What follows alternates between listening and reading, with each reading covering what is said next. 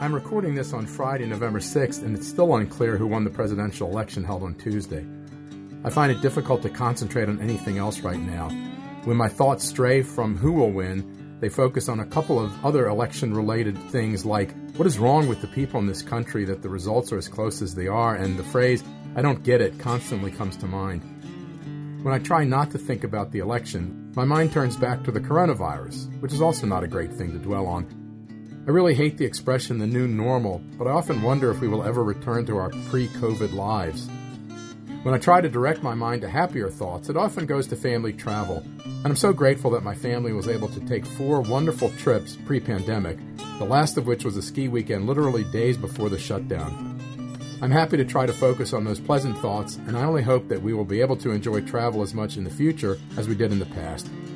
Those are my November thoughts, and I hope that I can have different thoughts in the months to come.